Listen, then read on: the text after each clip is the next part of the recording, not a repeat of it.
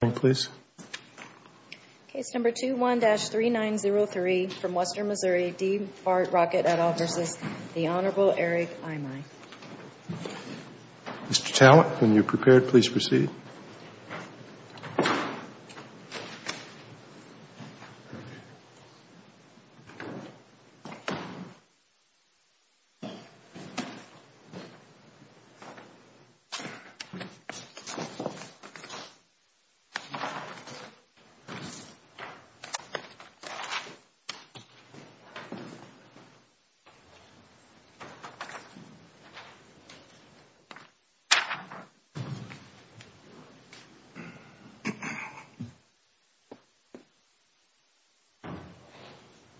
Good morning, Your Honors. May it please the Court. Michael Talent. I represent Judge Eimy in this judicial immunity appeal. This case stems from an underlying custody dispute in Taney County Circuit Court in Missouri and involves two acts by Judge Eimy. Each act implicates a different part of the judicial immunity analysis. The first act, and therefore the first part of the analysis, is whether Judge Eimy engaged in a judicial act when in October 2019, he escorted the children, who are the plaintiffs here represented by their father, down to the detention holding area or detention area of the courthouse and ordered officers to detain them for an hour because the children had refused to comply with the custody agreement that the parents had reached that day and that Judge Eimy had approved, and that all agreed on the record was in the children's best interest. The second question, in a subsequent proceeding in the same custody dispute, is whether Judge Eimy acted in the clear absence of jurisdiction, when after the children and the father had not been complying with the terms of the settlement agreement, the mother filed a contempt motion in Taney County Circuit Court, and after the father and the children didn't show up, Judge Eimy issued a pickup order that resulted in the children being detained in Louisiana by Louisiana deputies. The first is a judicial act under square precedent from the Supreme Court and this Court, and the second was an act done under the subject matter jurisdiction of Judge Eimy, and so therefore was not done in the clear absence of jurisdiction, and he is entitled to judicial immunity for both acts. Turning first to the October 2019 detention, the question there is whether what Judge Eimy did was a judicial act. This is a functional analysis. It looks first to whether the act relates to an action or a function normally performed by a judge, is the language used in, for example, Stump v. Sparkman and Justice Network. Judge Eimy in his briefs provide three examples of normal judicial functions that relate to the act he did here. The kind of high-level question of the high-level act we're looking at here is whether it's a normal judicial function for a judge to order individuals who are defying or thwarting the efficacy of a judicial order, Was there an order in place? As I understood, this was a consensual agreement between the parents. And there really was no order in place. The judge had approved the order that day, and that's in the record. Now, I think Mr. Rockett quibbles about whether it was denominated a final judgment under Missouri law, but everyone, I think, agrees that was the operative complaint and the operative kind of custody arrangement entered in court at that time, and everyone had agreed on the record. Were the children parties to this agreement? The parents are parties to a custody agreement. The children are kind of in Missouri, they're subject to the in rem jurisdiction of the court. So the children were there, and as part of the proceeding, they weren't parties to the proceeding, as it were. But is it ordinary for judges to issue I assume the judge considered this contempt? What is the judge's authority and basis for seizing the children? So Judge Eimy does point to the contempt procedure. It's a normal function, a normal authority of Missouri judges to be able to hold individuals. So is that your position, is that this was a contempt action?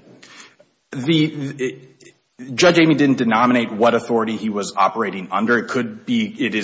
The question for immunity purposes is less about whether he exercised an authority lawfully given and more about whether what he did is something judges do.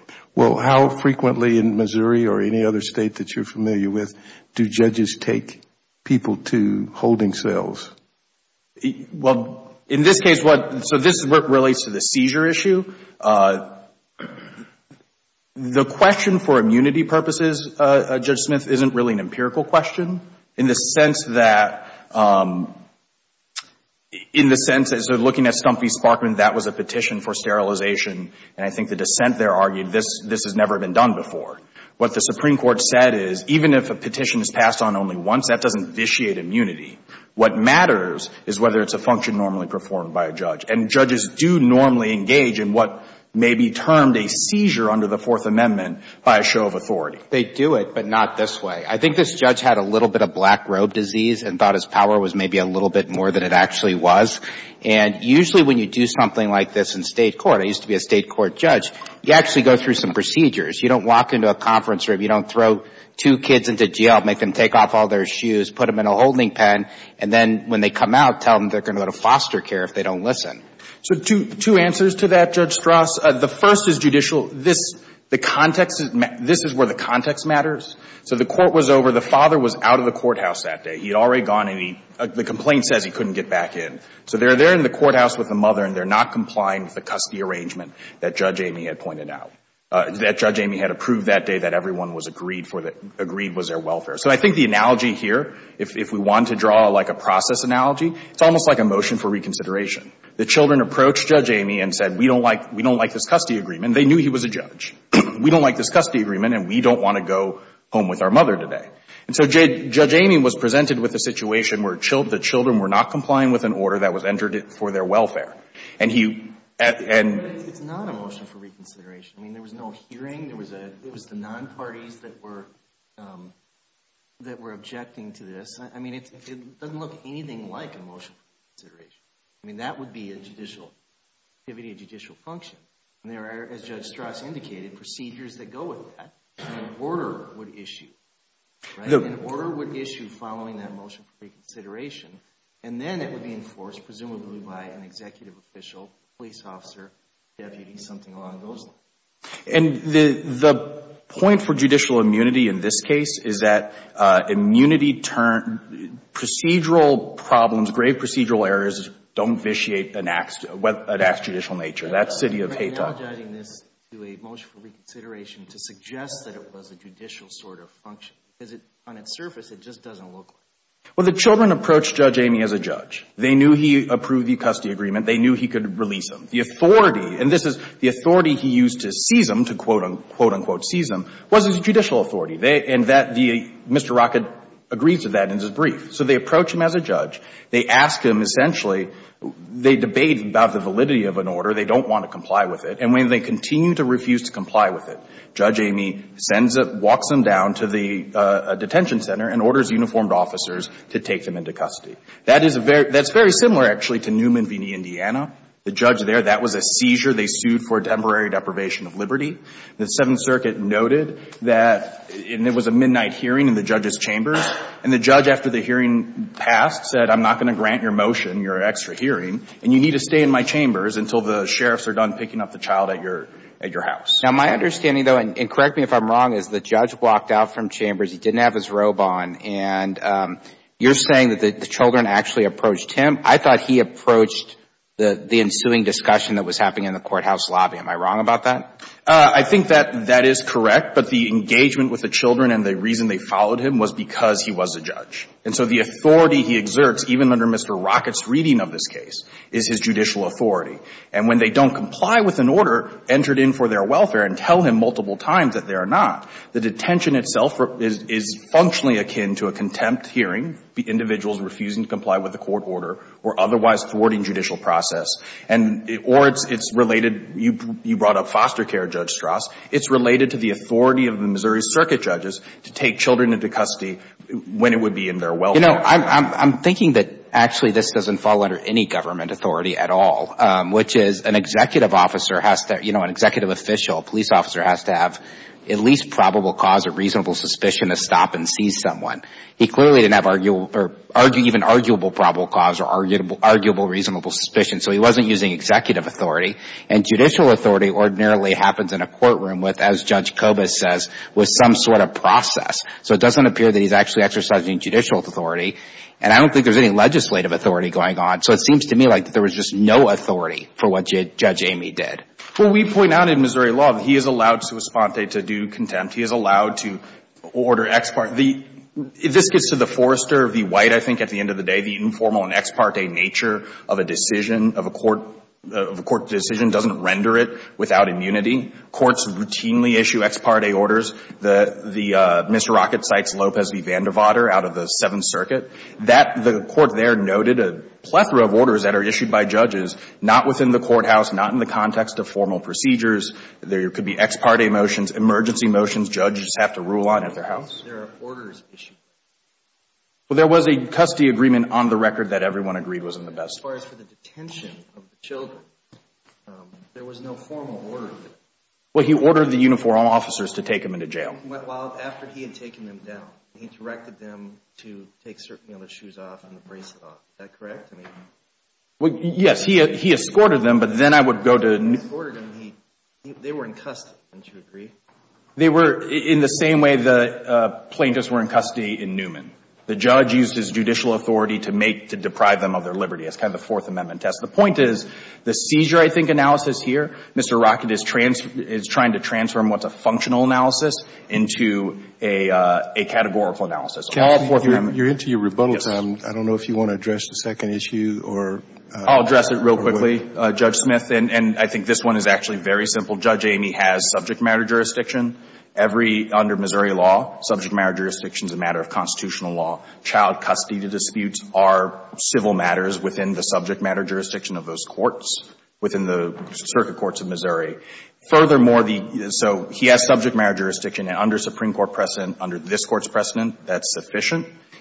Furthermore, the order he issued was to bring the children into his court for a proceeding before him. So this is really on all fours with Morales v. Waco. This was an order issued in aid of his jurisdiction in a case before him. And in that case, it is clearly order issued with necessary jurisdiction that is without the clear absence. One last question. My understanding is the Missouri Supreme Court mandamused most of what Judge Eimy did. Was it only the second order, the first order, or both orders? Only the second order, Judge Strauss, and only because of the recusal issue. If you read the order issue of the exhibit to the complaint, it wasn't for any jurisdictional, it wasn't because he lacked subject matter jurisdiction. It was because of the recusal issue. Okay. And I'll reserve the rest of my time for rebuttal. Thank you. Thank you, Mr. Teller. Mr. Eastwood.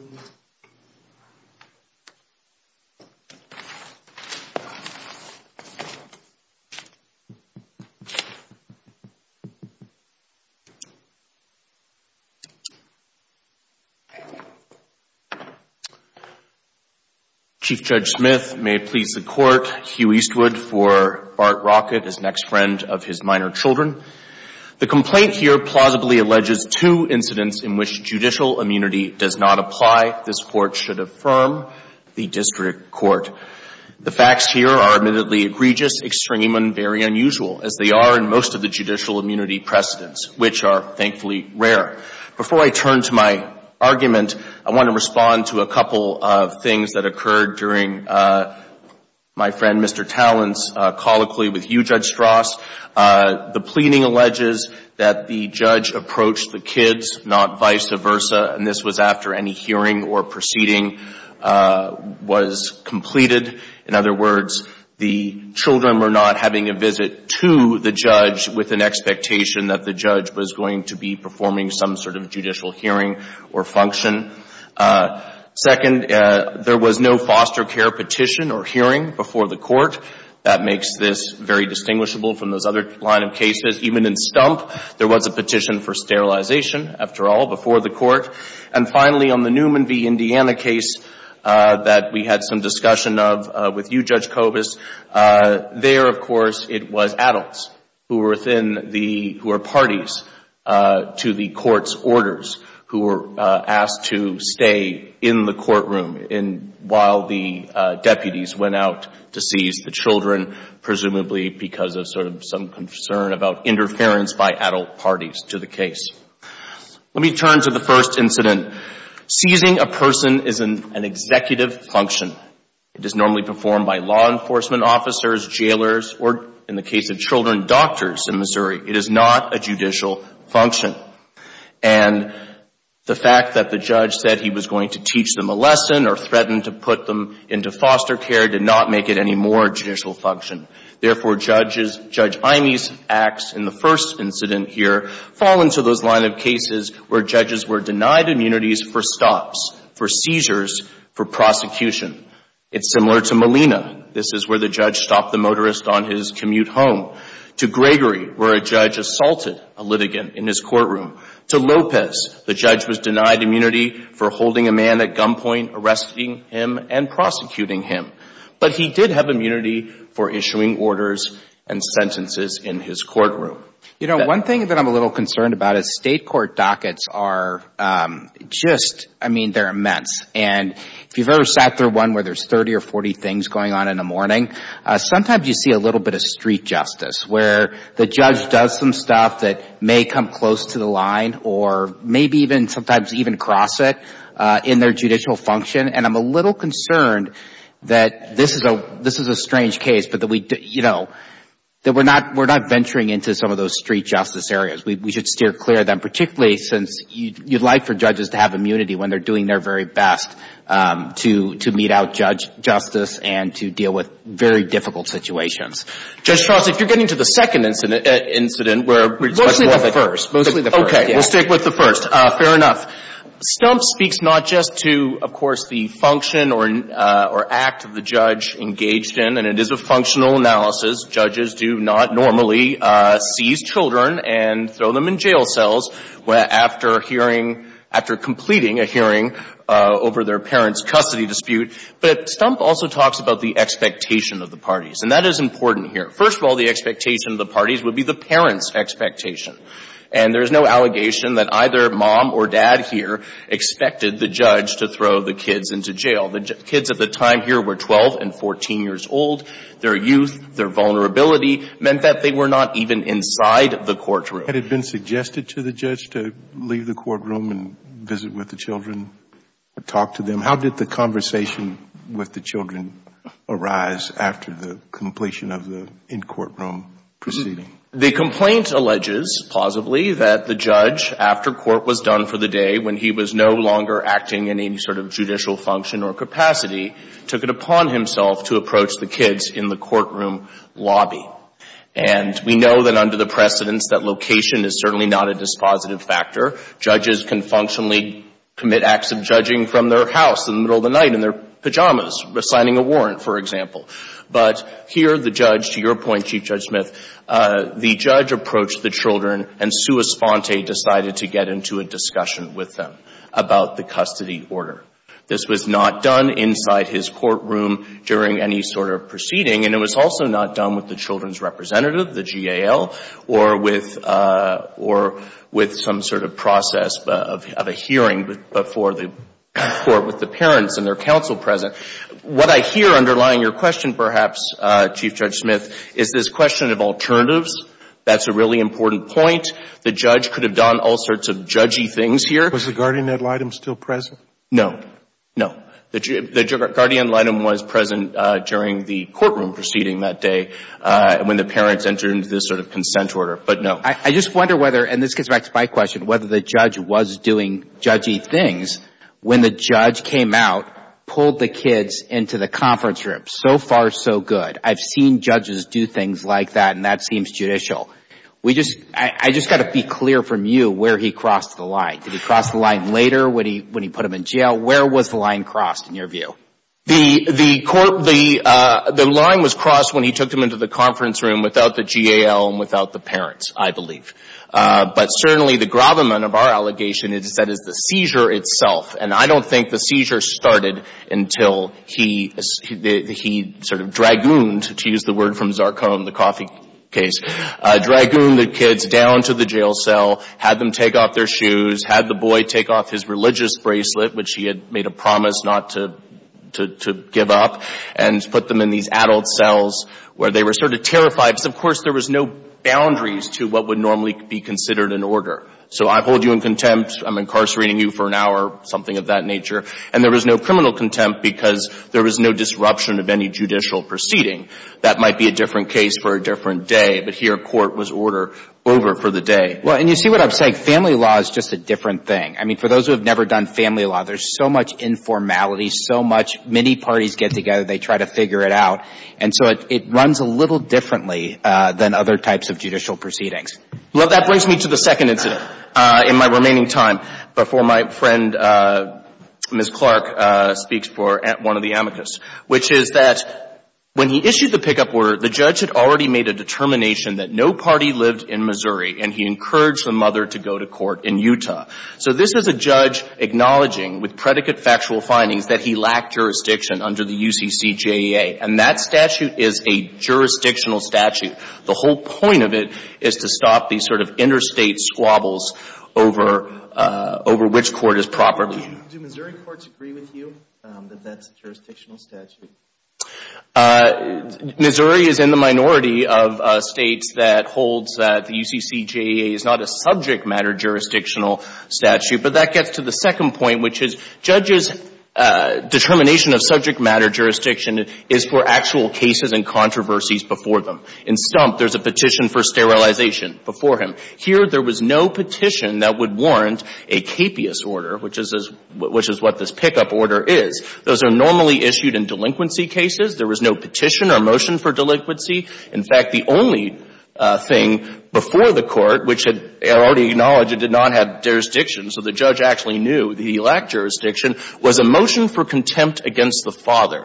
It does not follow from that a capias order to pick up the children and take them into custody would issue. I mean, and this court's own precedents in Birch and Schottel analyzed the subject matter jurisdiction in terms of the matter before the court, the case or controversy, the petition before the court. In other words, subject matter jurisdiction is not sort of presupposed. It has to be conferred by the actual matter pending before the court, and that makes sense. There are precedents in the Missouri Supreme Court looking to a line of cases where courts of subject matter, even general jurisdiction, cannot sort of turn themselves into courts of inquiry and start adjudicating matters that are not actually before the court on proper petition or motion. But sometimes courts get it wrong. I mean, I'm sure this court has been reversed by the Supreme Court because we've exceeded our jurisdiction in some case over the last 120 years, but that's still a judicial function that we've exercised. Correct, but I think the distinction is errors or maybe even excessive jurisdiction versus clear absence. I'm going to go back to Bradley, Your Honor, Judge Strauss, which is this is more like the probate judge hearing the criminal case. The probate matter here was the custody dispute. Issuing capias orders to seize children simply was not before him. And that's where that hypothetical is so important. Subject matter jurisdiction is analyzed within the context of the actual case or controversy pending before him. Finally, the judge does state this was a very unique situation. I have to differ. Custody disputes are routine throughout Missouri, the Eighth Circuit, the nation, and we do not see horrific fact patterns like here. Thank you. Thank you, Mr. Eastwood. Ms. Clark.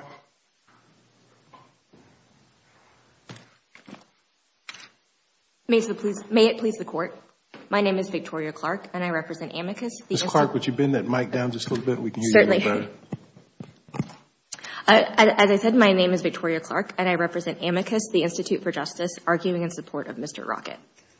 Your Honor, granting Judge Eimy judicial immunity here on this unique set of facts would be a historically anomalous outcome. In my brief time, I'd like to first address Your Honor's questions about the line between judicial acts and non-judicial acts, and specifically street justice, as Your Honor called it, because there is some daylight between the English common law doctrine and the modern American doctrine. But both doctrines are in agreement that on this unique set of facts here, Judge Eimy was not engaged in a judicial act, specifically when he jailed the children. I'd like to work backwards and start with Logie Sales versus New York. We don't cite this in our brief, but it's 442 U.S. 319. And there, the Supreme Court clearly held that a judge acting like a law enforcement officer is not behaving in a judicial capacity. In that case, the judge had signed warrants for a search of a business, but then the judge personally went and began to enforce those search warrants and then continued to search that business. In that context, the court said that the judge was not acting in a judicial capacity. And that is completely consistent with at least 400 years of English common law. In 1607, Floyd v. Barker, decided by Lord Coke, it's perhaps the most well-known judicial immunity decision in the history of common law. And again, it expressly limits immunity to judicial acts. Specifically, Floyd makes clear that subjecting individuals to out-of-court enforcement actions without any legal process is not a judicial act to which immunity attaches. Lord Coke wrote that a judge, quote, cannot be charged for conspiracy for that which he did openly in court as judge or justice of peace. But Lord Coke contrasted that with false and malicious prosecutions out of court which find someone guilty. And Lord Coke wrote that those could be amounting to an unlawful conspiracy. In short, even Lord Coke agreed that engaging in extrajudicial out-of-court enforcement actions was not protected by judicial immunity. So while the modern judicial immunity doctrine gets a lot of things wrong about the English common law, it is an agreement on this one, specifically Judge Amy's, acting like a law enforcement officer and deciding to personally jail the children after the custody agreement. I was just going to ask, do you agree with where the line is, though? I mean, at least in terms of pulling him into the conference room, talking to them, trying to convince them that the order is in their best interest. Do you think that was a judicial function? Your Honor, we would defer to Mr. Rockett's counsel on that. However, what is really clear, the Supreme Court in Forrester has said that the line between judicial and non-judicial acts is fuzzy. So perhaps that's, a fuzzy area. What's not fuzzy was the actions that came after it, where the judge personally sees the children, march them down to jail. And at that point, he was not behaving like a judge. He was behaving like a police officer. And so he's not entitled to any special protections for behaving as a judge. Additionally, I would like to talk very briefly about the jurisdictional piece of this argument. Again, I defer to Mr. Rockett's counsel on the specifics of the modern doctrine of jurisdiction here. But what I will say is that historically, English common law courts looked at both subject matter jurisdiction and personal jurisdiction in making the determination of whether immunity applies. And there's a case, Holden v. Smith. Again, we didn't, I believe, cite it in our brief, but it's 117 English Reports 323 in 1850. And there the court held in a case that it's very similar facts to here, that a judge didn't receive judicial immunity for exercising jurisdiction that the judge knew was outside of his personal jurisdiction. The judge in Holden had a case that was initially properly before him, but then he found out that one of the litigants in the case had moved into a different county, and the court attempted to enforce a contempt order out of the county, even though the judge knew for a fact he did not have personal jurisdiction to do so. On the first issue, you indicated that English common law and American judicial immunity agreed. On the second issue, is there agreement or not? Yes. Related to personal jurisdiction? Yes, Your Honor, there is, specifically related to personal jurisdiction. And so, again, the historical grounding of this argument, the Supreme Court has grounded judicial immunity in the English common law. And so, this court certainly could and should decide that personal jurisdiction as well as subject matter jurisdiction. What's the difference, though, or what's the dividing line between making a mistake or making an error of jurisdiction and clearly exceeding your jurisdiction? Because I think that's the comparison or that you're trying to draw, and that seems to me to be even a fuzzier line than some of the other ones we've talked about. Yes, Your Honor. I see I'm out of time. May I briefly respond? You can answer the question. Thank you. Yes, Your Honor. So the line is fuzzy in some cases again, but here it's not. Judge Eimy knew that he did not have jurisdiction. He even at one point ordered the children's mother to consider refiling in another state because he understood that personal jurisdiction was fuzzy there. And then he continued to issue orders in the case and even the pickup order for the children in a different state, knowing it is in a different state, and then ultimately causing a Louisiana court to sign a warrant to seize the children. So Judge Eimy knew that he was acting outside of his jurisdiction and continued to act anyway, which is on all fours with Holden v. Smith. And for these reasons, we respectfully ask the court to affirm the judgment of the district court. Thank you. Thank you, Ms. Clark.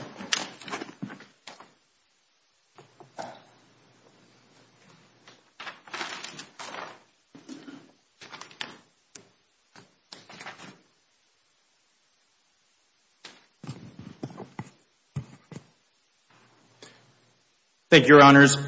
2 quick points on the pickup order and jurisdiction writ large, and then a couple quick points on the detention.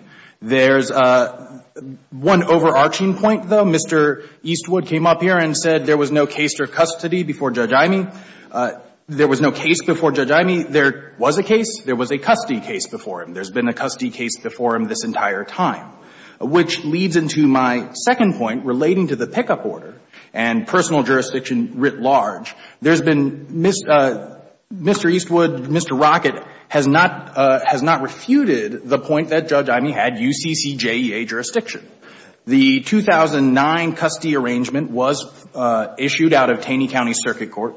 So under Missouri law, Taney County Circuit Court had exclusive jurisdiction to modify that order. Secondly, even viewed under kind of an original custody order or custody proceeding, Judge Eimy had jurisdiction because the California court had declined jurisdiction in the 2013 modification case in a call with the judge. How does that extend to the obtaining of a habeas pickup order for the children themselves? Well, so firstly, that establishes jurisdiction over the custody dispute, which is what Mr. Rockett argues. And secondly, establishes that the pickup order was indeed an order issued in aid of the proceeding before him. That is a custody dispute that was correctly before Judge Eimy. More broadly, Mr. Rockett and the amicus is wrong that personal jurisdiction is necessary. Stump v. Sparkman and Bradley v. Fisher focused on subject matter jurisdiction. This Court's precedents all focus on subject matter jurisdiction. Indeed, the case that Mr. Rockett cites, Duba v. McIntyre, when it discussed personal jurisdiction, did so in a litany of jurisdictional concerns, kind of in a vein of the jurisdiction is a word of many, too many meanings idea that we see a lot out of the Supreme Court, and ultimately held that for purposes of immunity, the question is whether defendant's action is authorized by any set of conditions or circumstances. That's on page 592 of that case. That leads, I think, also, that segues very nicely into the detention of the children. There was a question here. Mr. Eastwood was drawing lines between executive and judicial functions. Judge Strauss, I believe you mentioned that. Out of the 11th Circuit, the Harris case cited by this Court favorably in Woodward v. Hulshoff, a judge there ordered a prosecutor to initiate charges. Initiating charges is prototypically or regularly considered to be an executive function, but the 11th Circuit held that the judge could do that under state authority. He could bind people over, and as a result, even though that was categorically maybe an executive function, it was also a judicial function in the context of that case. So kind of pairing that with the language from Duba about any set of conditions or circumstances, what we have here is a judge who is faced with children who do not want to comply with a custody agreement that was entered into for their welfare. He talks with them. They tell him they don't want to comply, and he eventually orders them detained both as a type of contempt proceeding or analogous to contempt and analogous to his authority to hold them in custody for their welfare. Last point on this record dispute, Mr. Rockett in his brief argues or cites to Joint Appendix page 18 for the proposition that Judge Eimy approached the children. I just reviewed that. It's ambiguous as to who approached who. Maybe Judge Eimy was walking out and saw what was going on in the courthouse lobby. But I will point out that that claim is not, in my reading of the record, supported by the record. And for those reasons, we would ask the Court to reverse the district court. Thank you. Thank you, Mr. Talent. The Court thanks all counsel for your participation in argument before the Court this morning. We'll continue to study the briefing materials and render decision in due course. Thank you.